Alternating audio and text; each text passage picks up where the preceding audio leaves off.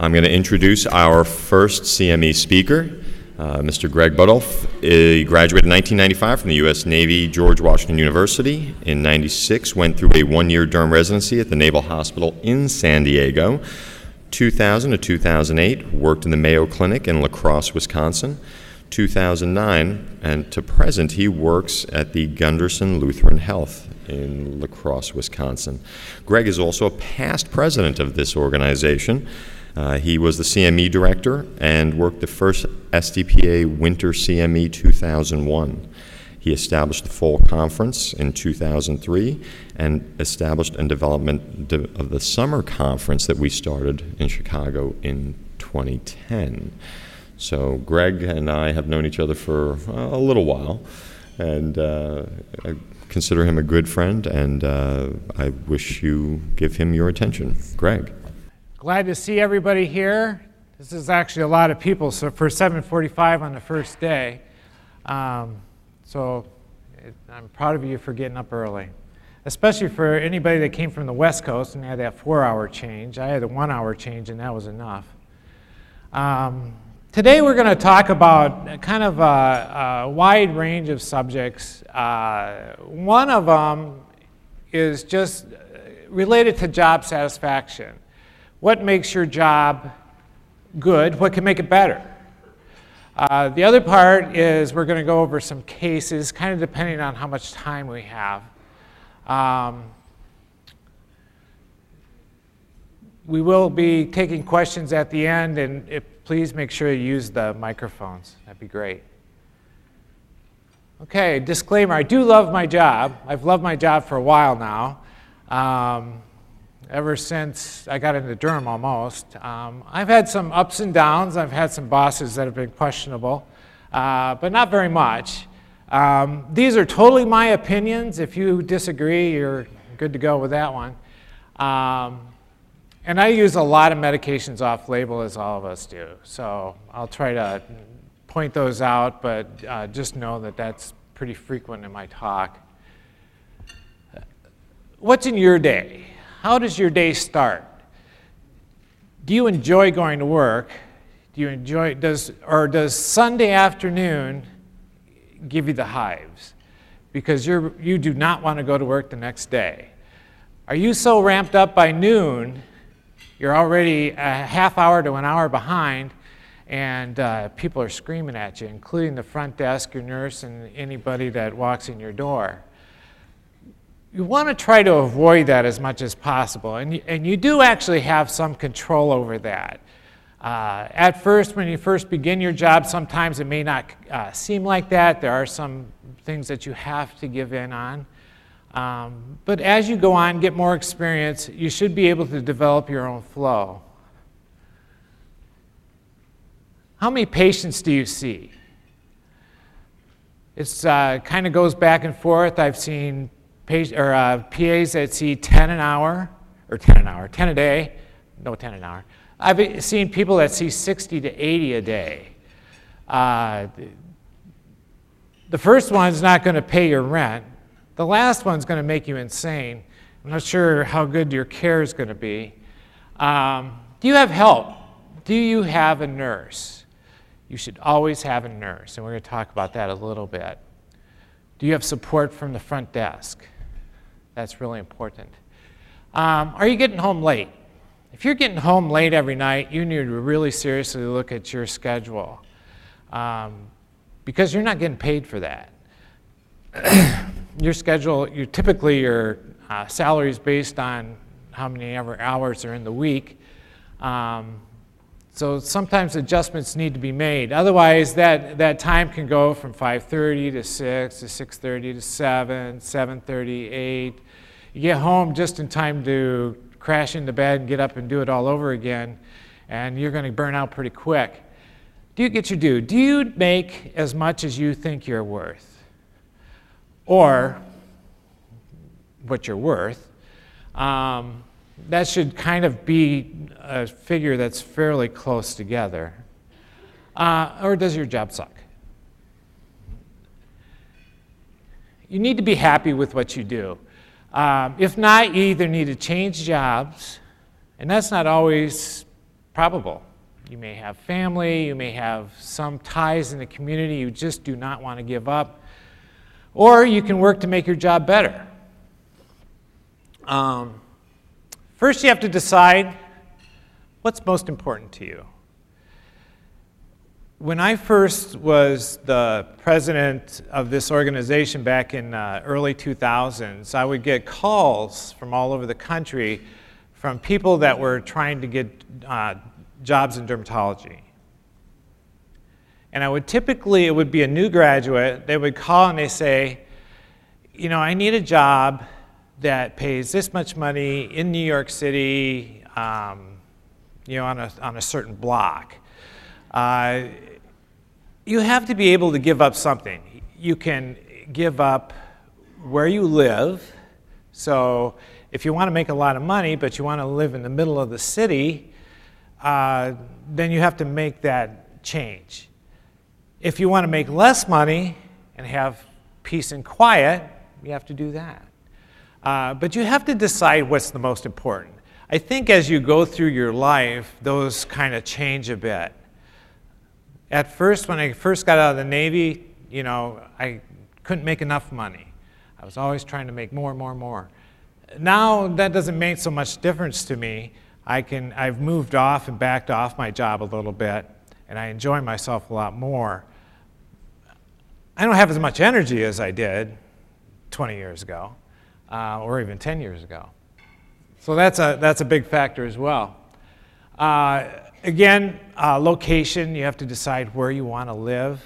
Where are the jobs? But there's jobs just about everywhere if you know how to look for them. Do you have any free time? You should be able to have some free time, at least your weekends. Do you have any CME time? Do you have any vacation time? How much vacation time do you have? Do you use your vacation? Or are you working on salary with a bonus structure, and you've given your vacation up so that you can run your numbers up? That is a bad idea. Time is money, and your time is worth a lot of money. And it's whole lot more if you're sitting in the Grand Canyon camping than you are sitting behind your desk. And then what do you want to do? Everybody has their little niche. I love medical dermatology. I do a little bit of cosmetics. I do some Botox. I do a little bit of filler. When I left San Diego in 2000, I was doing 5 or 6 Botox a week. I moved to Wisconsin. I did 1 Botox in the first 2 years. The demographics are completely different. And at first, I was kind of worried about that. After a while, it didn't really matter. But I'm back up to probably 8 to 10 Botox a week. And it was part of a marketing strategy. Part of it was just changing of demographics. Dermatology may not be for you. And that's great to find out early on. You don't want to find that out 10 years in. Number one, you have to like people. Number one, you have to like to touch people. If you don't like to touch people, dermatology is not for you. You have to be able to enjoy patients that have issues. These are patients that come in, they've been itching for 2 weeks, they have not slept. They are angry at everyone. There are people that sleep 8 hours a day. They're angry at everyone. And then unrealistic expectations. And that's just a common kind of thread across. And part of your job when you're working with these patients, dealing with these patients, interacting with these patients, probably one of my top priorities is to establish realistic expectations. It will make your job so much better if at the first visit you make sure that 16-year-old knows that she is not going to look like the front of Teenage Magazine or 17 or any of those magazines. Sometimes they're not listening.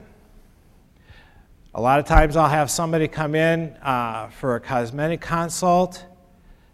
Botox would be pretty good for them. They're not ready for fillers. You have to really sit down and talk to them. What are their realistic expectations? If they keep pointing to a line that you don't see, the first thing I ask is if they have a magnifying mirror at home. The same thing with if they say they have large pores, I ask if they have a magnifying mirror at home. Because they're seeing something that visually I don't see. And there's a lot of people that just don't have a poor image of themselves. And I try as best I can to bring that image up. Whether it be from sitting down and just a good discussion, or actually being able to treat them to move them on. A bad acne patient with Accutane can change their life. And I've seen them turn around. Somebody that won't take off their t-shirt at PE or won't go to school now is interacting, very happy. You can see it in the 20th week. Sometimes you see it in the 12th week. Those are very rewarding. You can change jobs. There's actually a lot of derm jobs out there. You can go to our website, dermpa.org, and plug in a state. There are some states that have none, but don't let that stop you. And there are some states that have a lot. Again, you have to decide where you want to go. But there are changes out there. If you're willing to make a change, if you're willing to get out of your rut and move someplace else, there's a possibility that there could be something different. You have to investigate. You don't want to go from the frying pan into the fire, but that's something that you want to look at. One thing that I did when I went to the Midwest that I still wonder why I did that, from San Diego every winter. One thing that I did is there were no jobs in the area that I wanted to be. I had been in the Navy for almost 20 years. My kids had never seen their grandparents for any length of time. I wanted my kids to get a good education. Best education, Iowa, Minnesota, Wisconsin, every year. So I wanted to be in that area. I've picked an area, drew a circle around it, about a 100-mile circle, and sent resumes to every dermatologist or clinic in that area. Nobody was looking, but I got 4 interviews. I got 2 job offers, and it ended up I'm actually have worked for both of those, and I'm working for the second one now. You may be someplace that you're not getting paid for what you're worth. Again, you have to be able to either change jobs or be able to negotiate. There's lots of people that can help you negotiate salary and contract. We've had several lectures on it here at the conferences. We'll have several more in the future. Don't sell yourself short. You may not have the perfect mix. If you're going to Beverly Hills, you're probably not going to do a lot of medical dermatology. You'll do some. If you don't want to do a lot of cosmetics, that's probably not a good place for you to go. So you want to make sure the mix matches your talents and what you want to do. And it may not be where you want to live. You need realistic expectations. So make sure that you sit down, write them all out, find out exactly where you want to be, and then go for it. It may take a little while to get there, but there's a good chance you can be there. Whether it be the amount of money that you want to make, the type of patient that you want to deal with, or the place you want to live. You can make your job and your day much better if you take some action. One of the biggest things is education. You cannot live on what you learned in school and what you learned at your first job or the first year that you went into any type of intensive training. I learn every day. I am very aggressive at my CME. In the past, I was kind of forced to come to 2 conferences because I was kind of running 2 conferences. Unfortunately, I didn't get to see a lot of the lectures of people that I brought in.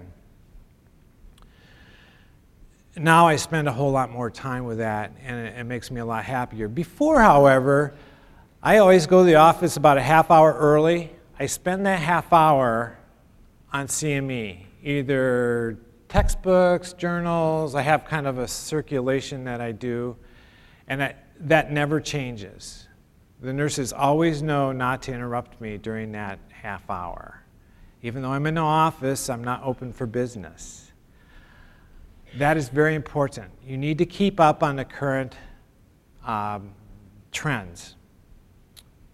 Don't lie stagnant. It'll make your life a whole lot better. Be able to talk to the people that you work with. Be open to ideas. Again, journals are a great way to get CME. You get several free journals from the Society. There's other journals out there that just kind of show up in my mailbox. Some of them are good, some of them are bad. I kind of go through it. I rip out the article I want and throw the rest in the trash. Otherwise, you're stacking journals about this high, and at the end of the year, you just toss them all out. It's better just to kind of rip through it, find the article you like, rip it out, staple it, put it in a file, and that's what I do. Don't be afraid to go to regional conferences. They're a lot cheaper. There can be a lot of regional talent. A lot of times, the pharmaceutical industry will bring somebody in. Don't poo-poo them. They bring in a lot of information, and it's free. Take what you can from each opportunity to learn. Every little tidbit will change. Every time I leave this conference, I take something with me I use on Monday. When I was putting together speakers for these conferences, that was the requirement that I sent in my letter. They had to have something that people could use the next week. I didn't want to see a bunch of graphs because that's not going to help me that much. It's good information, but I need to know what I'm going to use next week. That's what's going to make a difference. And I can't tell you the amount of things that I bring back to my office that the dermatologists are actually using now. The same thing with them. Sometimes they bring stuff back that I use. Unfortunately, I have 7 dermatologists in my office. Several of them are older. They haven't been to a CME forever. A couple of them are still practicing in the 50s. There's still a lot to be learned there. Running a little stagnant for me, but don't throw it away. The DLI, the District Distance Learning Initiative that's put on by the SDPA is excellent. There's been some glitches with it, but they've really worked hard to make it what it is today. It's a series of modules on different sections of dermatology: pediatrics, acne, psoriasis, eczema. You will learn a lot through those because it makes you do the research. Plus, there's a lot of CME. I think there's like 70 credits like that of CME in those. Dermcast. Dermcast is an excellent opportunity for you to get some audio. It's through iTunes. You can get most of the lectures that are in the conferences. They're released throughout the year. There's lectures from several conferences ago that they've released. You get onto it, you download it. I have a 20-minute drive from where I live to where I work. I always listen to at least twice a week a lecture on the way. It takes about going there and then coming home to do a whole lecture. But it's important. I have several lectures that I've listened to several times. Dr. Zirwas, who's going to be speaking later in this conference, I have 2 of his lectures that I've listened to at least 3 times, and I still am picking things out. Zoe Drales spoke in Scottsdale, talking about different cosmetics, going down the cosmetic aisle, soaps, shampoos, moisturizers. I've listened to that 3 or 4 times. There are things to pique your interest. You don't have to read everything. Use your ears. There's a lot of stuff out there that you can download to your MP3 player or iPhone, iPod, and use it. I live on a farm. I have 2 acres to mow. So I have Bose headphones because it's pretty loud. And I usually listen to a lot of things, but this is part of the process. And I learned stuff. You can review with a fellow derm PA. I have another dermatology PA that's in my town. She actually took over the job that I left. She's younger. She just graduated from school 2 years ago, I believe. We meet every Tuesday for about an hour, and we're going through Habif chapter by chapter. Great opportunity. Although you have gone through something, teaching it to somebody is very valuable in increasing your learning. Review your doc's notes. This is important for several different reasons. Number one, you can especially when you start, you can learn how he practices medicine. Because how you practice should mirror how he practices. Because he's signing off, and that's really important. It also teaches you some things. Things that he wouldn't normally think to tell you that he's done on a particular patient. When I first go to a job, I usually spend about an hour on Monday for probably the first year. He'll go through my notes, I'll go through his notes, and we kind of go back and forth. And if he has questions, then he'll ask me. If I have questions, I'll ask him. That kind of goes out further and further out as we get to know each other's practice. We still meet about once a month to do that. He still reviews my notes, but we don't discuss them as much anymore. But it helps, especially at the beginning of your practice, so that you can establish a relationship with your supervising doc. Volunteer. Volunteer is, again, wonderful for many different reasons. Number one, you're giving back to the community. I work for I volunteer at a free health mission that gives health care to people that are kind of lost in the cracks. They have a job, so they don't qualify for anything, but they have absolutely no health insurance. It's a great opportunity. There's tons of derm.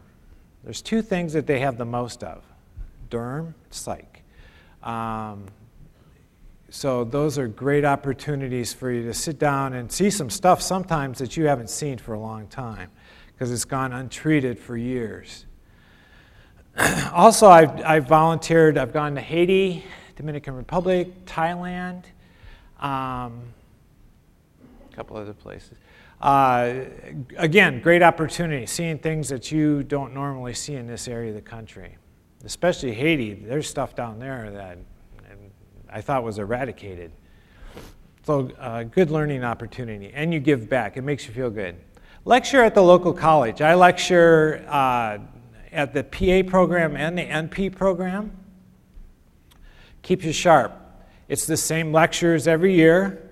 I update them a little bit. But again, going over that information that you typically don't spend a lot of time on refreshes your memory, gets you to think.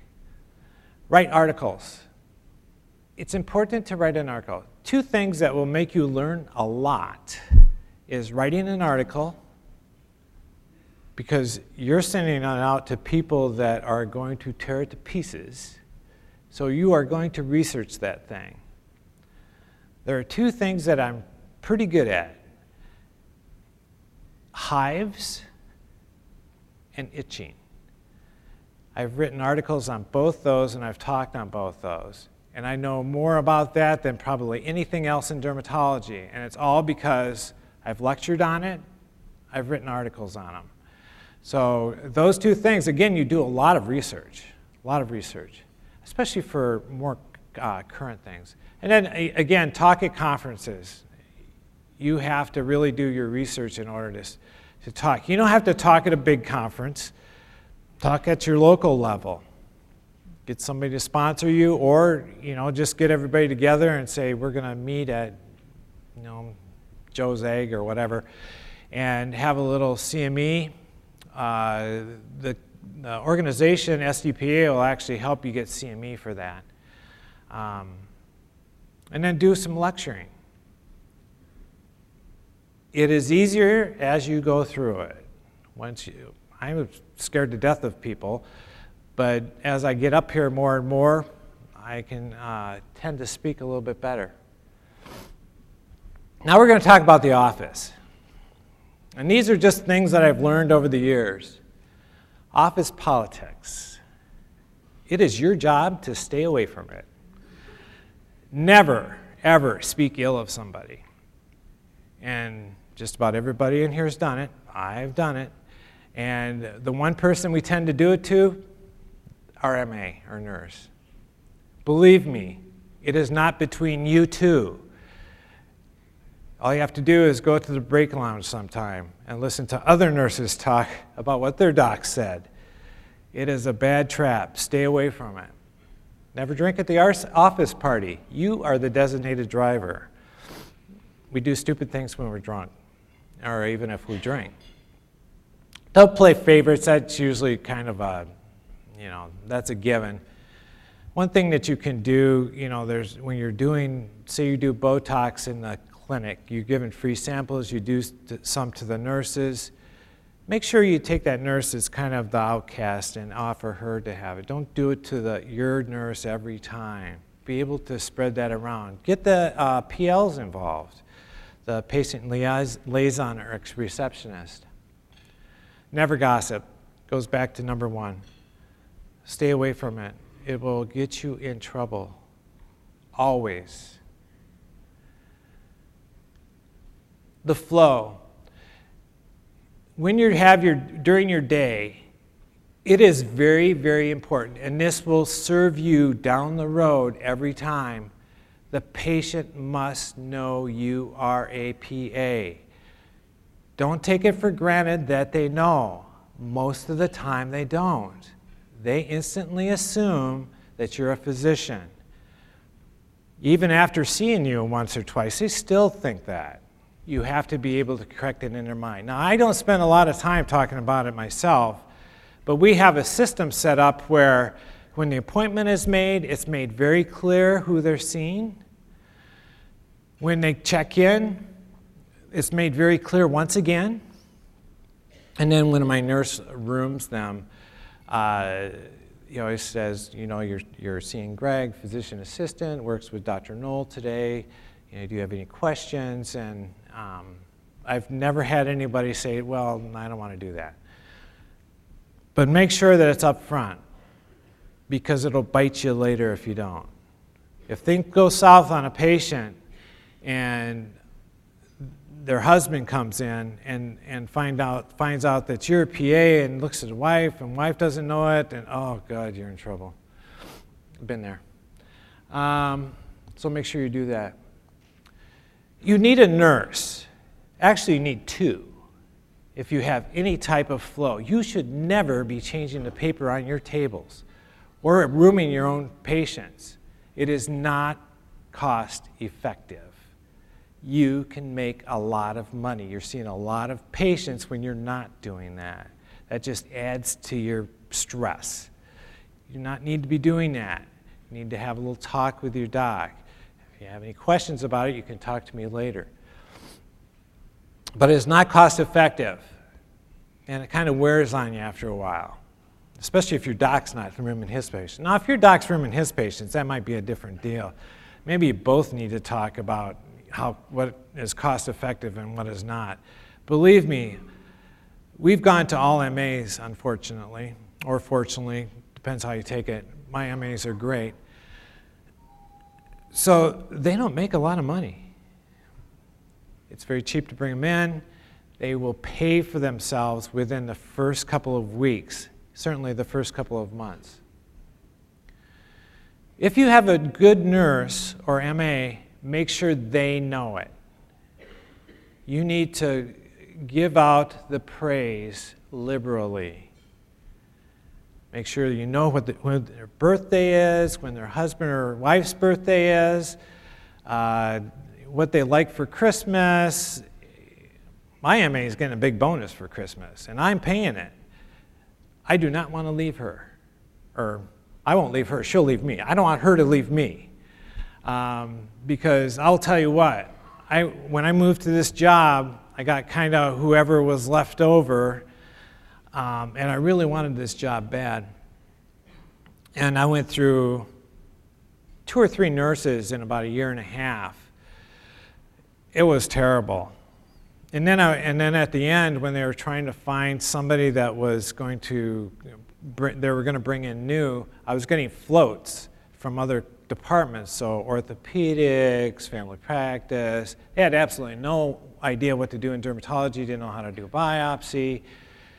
It was terrible. I was going insane in February, and my office knew it, so they got on the stick pretty quick. I'm a pretty nice guy, and I can get pretty vocal sometimes. I have a nurse now that is golden. I've had 3 great ones. Back when I was at Mayo, I had 2 the entire time I was there. They knew everything. They were fantastic. The one I have now, every room is exactly the same. You could draw a line around the bottles of lidocaine. They're in exactly the same spot every time I go in there. Now, she's a little OCD, but that's okay for a nurse. That's actually a great thing. She knows every procedure I do. Every time I ask her for something that's new on a procedure, the next time there's a procedure, it is on my tray. That is kind of the perfect world, and it doesn't happen for everybody. But you have to be able to keep the nurse when you find one that is good. Be nice to them. Do special things for them. At least tell them that they did a great job and how much you appreciated them at the end of the week. It will go a long way. They will get a smile. May not smile at you then, but they'll smile as they're walking away. It does a lot for a patient's or a person's confidence, and it's really important that your nurse know that.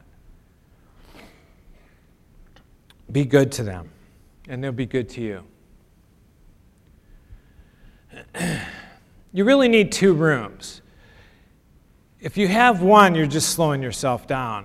When I'm flowing throughout the day, I go from one room to the other. I rarely go back to my office. And that's kind of why you need one that's always with you, that knows all your procedures. And you have to have somebody that can fill in and room patients, so if one gets stuck in your room, the other one can be filling in. We kind of have it down to where it's kind of 1.5. We share one person. She knows how to work for both of us, but we have one that kind of sticks with us. Works perfectly. It's very cost effective. I've worked with just one before. If you have a great one, it works good. If you don't, you're stumbling over yourselves all the time, and you find that you are rooming patients, not because you have to, but because you need to. Your nurse is putting on an Una boot, and there's an old guy that likes to jibber-jabber a lot. She needs to stay with him. You're going to either sit twiddling your thumbs, or you're going to go out and room that patient. Again, the rooms need to mirror each other. The last thing you want to do is kind of go in there and stumble around. You want to set up a biopsy because your nurse isn't around, and you have no idea where anything is because it's different than what the room was on the other side of the hall. And your nurse needs to know that. Let them know. They're usually very good about that.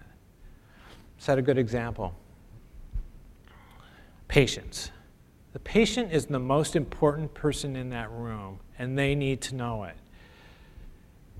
They're not there to make you money. They will make you money, but they're not there for that purpose. And they don't want to feel like they're there for that purpose. It's really important that they know they are the only person on your mind at that time. The staff, including you, never cell phones. I've been in practices before where the nurse carries a cell phone around with every free time. She's checking her texting. No. That never happens. I don't want them thinking about that vibration in their pocket when they're supposed to be helping me with a procedure.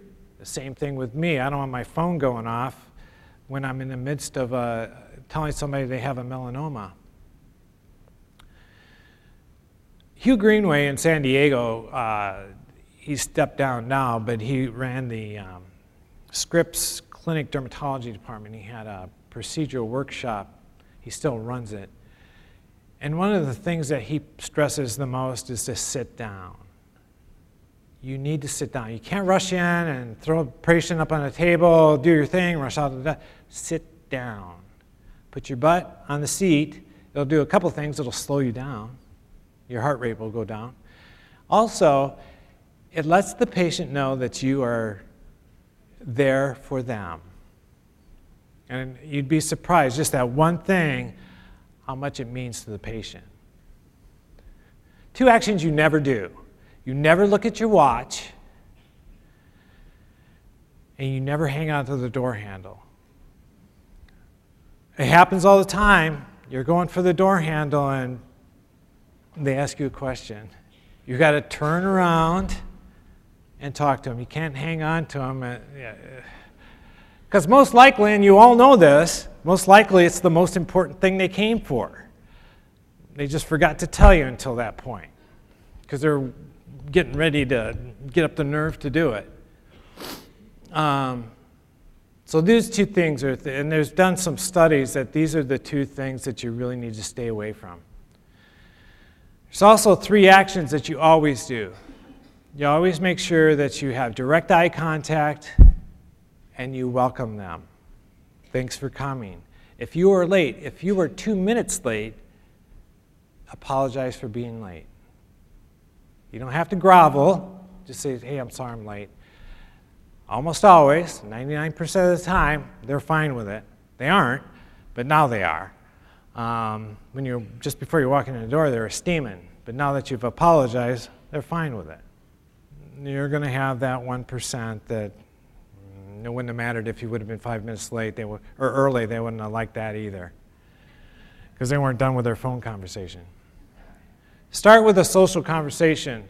This is the weather. I don't care.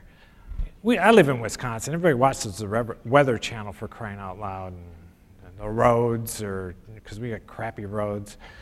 It can be anything. Once you start to have your favorite patients or patients that keep coming back, you know them really well, you start to know. I usually put it in my note who their husband is, who their kids are, so that when I review in my notes in the morning, I kind of know they're coming. I kind of have it in my head, Tom is her husband, and, how's Tom doing? Those things go a long ways because you have just personalized that visit. It will make your life easier. Just those, and let them finish your story. They've done studies, Prescani, where they showed that the average amount of time a patient talks before a provider interrupts them is 20 seconds. 20 seconds isn't enough. You need to let them finish their story. It doesn't take that long. Now, there's outsiders to that you need to move along, but you need to do it with some tact. Most of the time, they'll finish their story fairly quickly. Let them finish. If you do these 3 things, it'll make a huge difference. There's only 2 necessary questions that you need to do, no matter how late you're going or how compressed. This appointment can only last 3 minutes. You're in big trouble if that's what it is, but if you have to really compress, you're behind, the patients are piling on, you're on call, you just double booked 2 o'clock. Now somebody else the PL just threw another one in at 2 o'clock because they didn't see your double book in time. There's 2 things that you absolutely must ask, and that's, what do you think is the matter? And what do you think should be done? You may not pay any attention to it, but it's actually going to tell you a lot of things with those two things. Because a lot of times they're going to come in with all this information, and at least you can say, well, you know, we can think about that, because they're going to come in with charts from the internet, but that's not going to go away. That is not a trend. Patients are going to continuously get more informed. They're going to do more searching. They're going to be more internet savvy. You need to be aware of that. That goes back to the CME. You don't want them talking to you about cutting-edge trends that you have no idea about. Now, there's some trends that aren't cutting-edge that they'll tell you about that you should probably know about too, and that's helpful. Make sure the patient knows what's going on. When you're wrapping up the visit, ask them, do you have any questions? Are you sure you know what to do? I have a lot of handouts. I have handouts for just about anything, and they're my handouts. It's the way that I talk. It's not different from what I just told them. I don't give them an AAD handout with language that I did not use. I use my handouts. And it's easy to do. It seems arduous at first, but if you do one every couple of weeks or even one a month, within a couple of years you've got a pretty good array of handouts, and that'll be extremely helpful for you. There are programs out there. We have an electronic medical record program now that we can actually personalize their handouts. Put their name on it, and it's it's the one thing that I like about electronic medical record. It's like two. And then you need to make sure that you give them opportunity to call later if they have questions. And I always tell them, you know, call if you have any questions when you get home. They practically never do, but you offered. And make sure that they know how to get a hold of you. I never give them my number, but I tell them how to get my nurse's number, and that drives her crazy because their phone's ringing off the hook all the time. But that's part of what she does. There are certain patients, I have a patient that we're going to look at here in a minute, that have my cell phone number. I do not give it out liberally, but there are certain patients that I do give it to. There are patients that have been with me for a long time that are in big trouble. I want to know. I don't want to hear from the ER doc about my patient because almost all the time they're discontinuing medications I just got them started on they're just starting to turn the corner. I would rather know myself.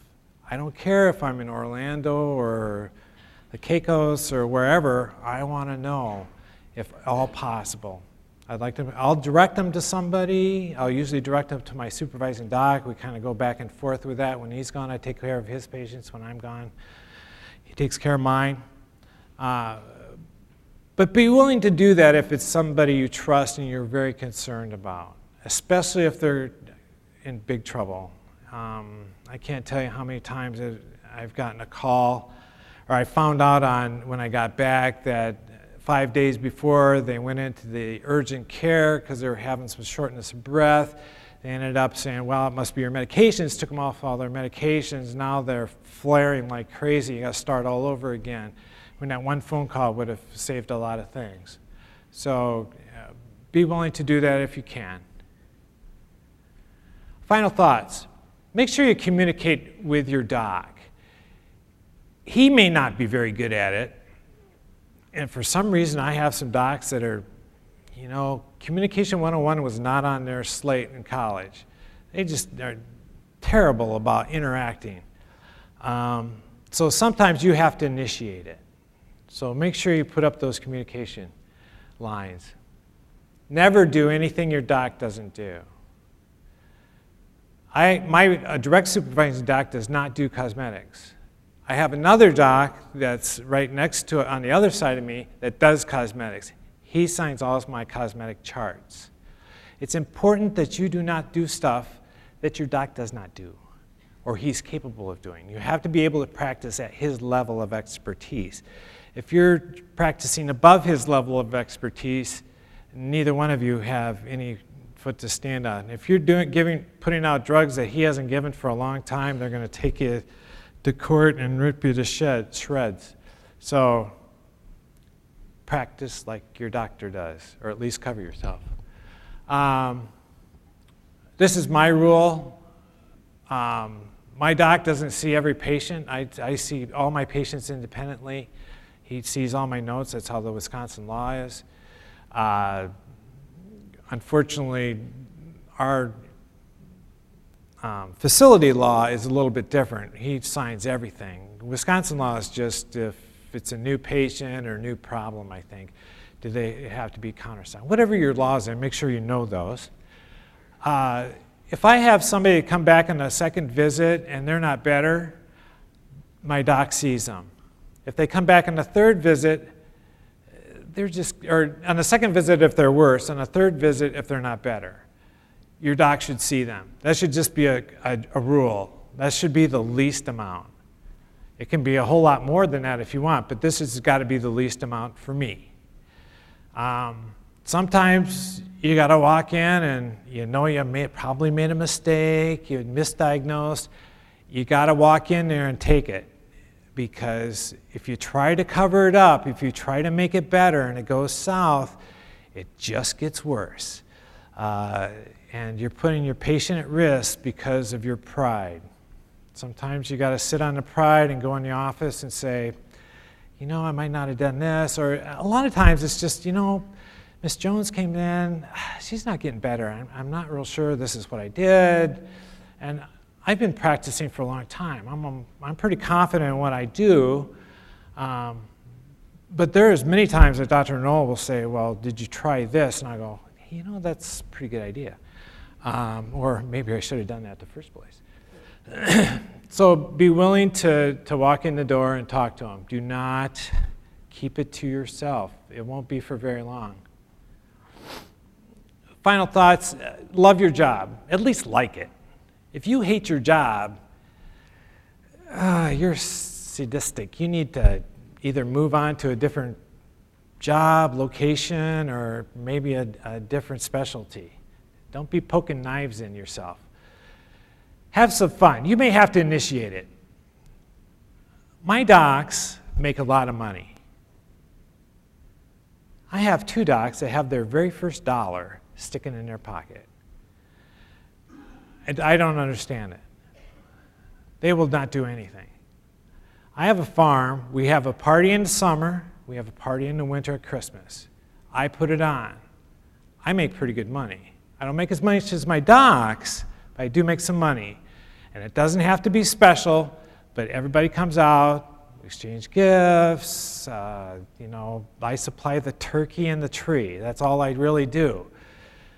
It makes a huge difference. It can get your organization, your department together when it's kind of flailing. Sometimes you got to do it. Otherwise, it never gets done. You can talk to your doctor and say, hey, would you like to do this? Almost never they're not, but it's good to do it. Be healthy. Make sure that you get your exercise, you eat correctly, follow your mother's directions, eat your fruits and vegetables. I start my morning with yoga every morning. I do meditation. All these are things that I've learned through the years. It's taken me a long time to get where I'm at now, but I'm pretty serene. Don't let your job define you. Certainly it's part of you. Dermatology is a very big part of me, but it doesn't define who I am. Don't let that happen. If it is, you need to take a look at it. We're just going to talk here a couple cases real quick, and then we'll take some questions. This is Grace. Grace is just a wonderful 68-year-old female that came to me last year about this time. She had some itching that she couldn't control. It would come and go, but it didn't seem to be anything that was of great concern. I thought it might be some irritant dermatitis. At this time of year in Wisconsin, the humidity in the rooms, even in my exam room, gets down to about 10%. If you're living in a farmhouse like I have, it's probably about 0. It gets pretty dry and crispy in there. So, especially elderly patients, the moisture just seeps right out of them. They turn into little waifs of paper sometimes. So a lot of times they'll get irritant dermatitis from soap, shampoo, whatever. Treated her, she got better. She came back in February, because it had resolved. She came back in February, it had blown up. It had done this the year before, but only for a short period of time. Both times when she went down to Texas. So she came in like this, excoriated. She's a big scratcher. She loves to scratch. So if you try to find a primary lesion, it's almost impossible. You have to look in places she can't reach. And even those, I don't know how she gets to them, but she gets to them and opens them up. My initial biopsy came back as lichenification with excoriation. It's absolutely worthless. Yeah, it is that, but I'd like to have a diagnosis or at least a direction. Didn't really get it. And this was with a direct immunofluorescence. 6 weeks later, she's still kind of struggling, and this is her then. So I did another biopsy and sent photos along with it to the derm path, and it came back as bullous pemphigoid.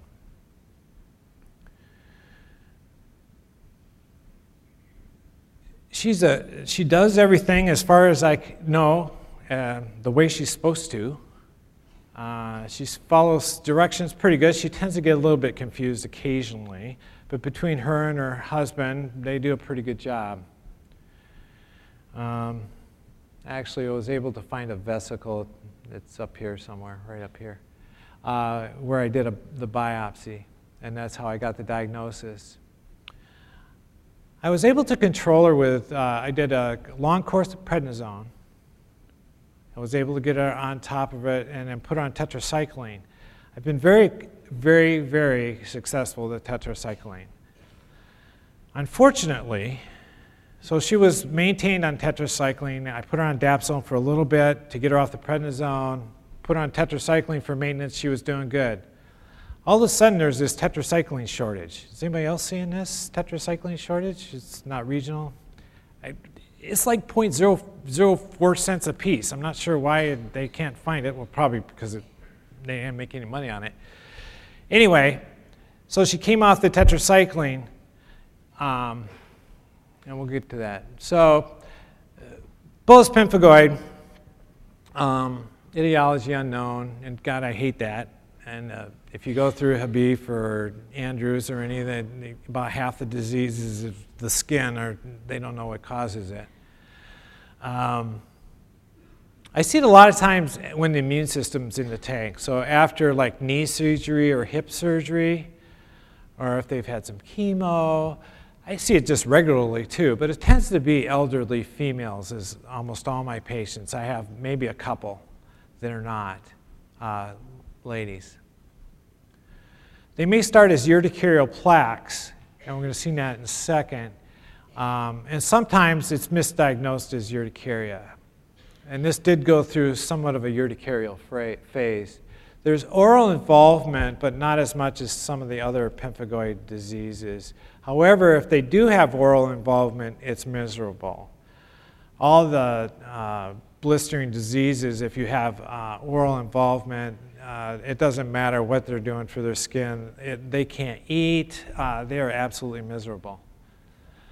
Itching is pretty variable. It tends to be kind of early on, however. Tends to be chronic with flares, so I have probably 12 patients with it. All except one are elderly females. All of them in various phases. They're all unstable except for Grace. And all of them are on tetracycline. We use prednisone about once or twice a year when they flare for just a very short period. About 50% of them actually have some eosinophilia. 9 weeks to 17 years, I've yet to see one that actually went away. If it's generalized, there's actually a poor prognosis. But again, these are elderly females, and usually they've got other comorbidities. And sometimes we treat them so aggressively that there's a large percentage that the mortality is from the treatment. So it's something to think about. There is a remission rate. Again, I haven't seen a remission. Ton of differential diagnosis. The two top ones, though, I've actually seen fairly frequently is bullous drug eruptions and bullous impetigo. I've seen bullous impetigo quite frequently in the last year. So make sure that you do the biopsy. I do two biopsies, one for light microscopy and the other one for direct immunofluorescence. If you can do the light microscopy biopsy, and I almost always use a 4, I like it to be bigger, do it at the edge of a blister. There's nothing that makes the pathologist more excited than when they can cut those sections and they actually see the blister come up. If you do it on something that's excoriated, that's pretty worthless. The DIF needs to be inflamed material. You want to stay away from the blister, or just outside the inflammatory lesion. Direct immunofluorescence is kind of expensive. That's with serum, but it can be very specific if you're kind of running on, don't know what it is. Treatments, and I've done all these. Oral steroids, I usually hit them pretty hard at first.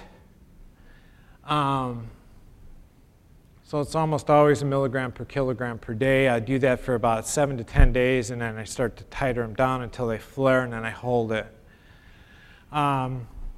Topical agents, I have a few patients that I've been able to completely control them with clobetasol or Ultravate with occlusion for about 3 to 4 days.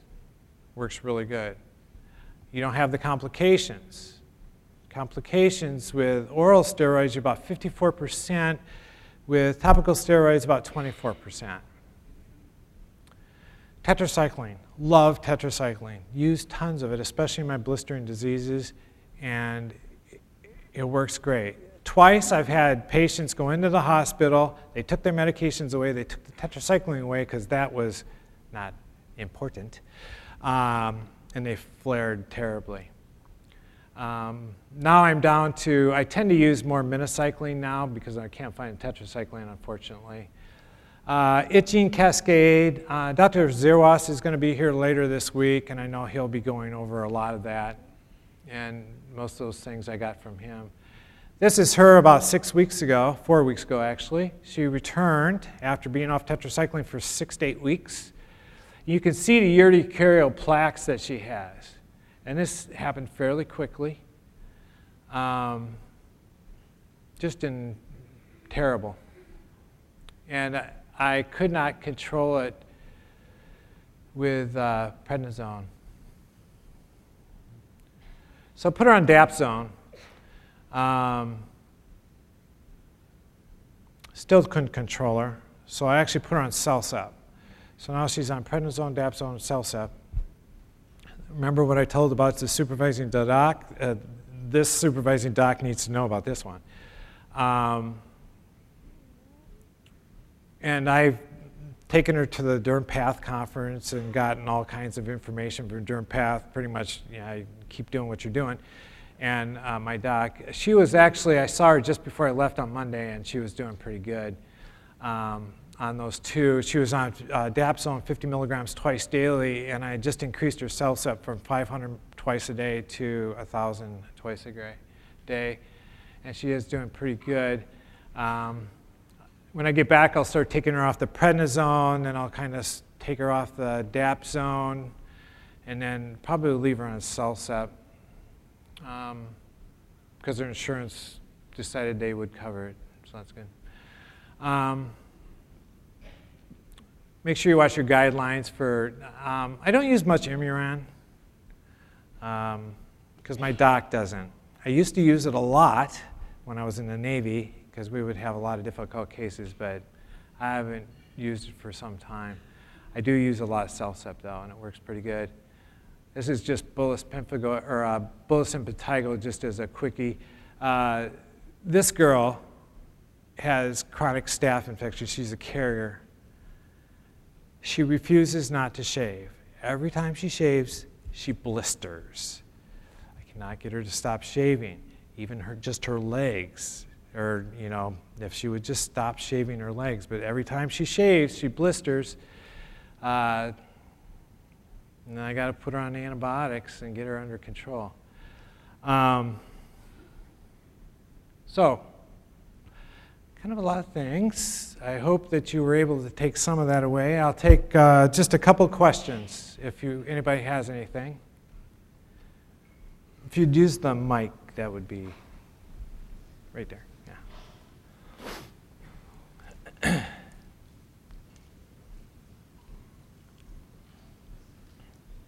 It was just a quick question.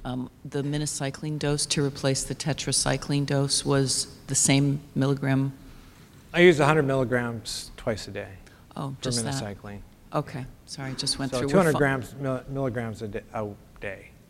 Okay, yeah, we're finding the same tetracycline absence up in New York Yeah, State. it just kind of disappeared. Like, you know, some gremlin went into all the pharmacies and took it away. Okay, I'll be around if anybody has questions. Have a great conference.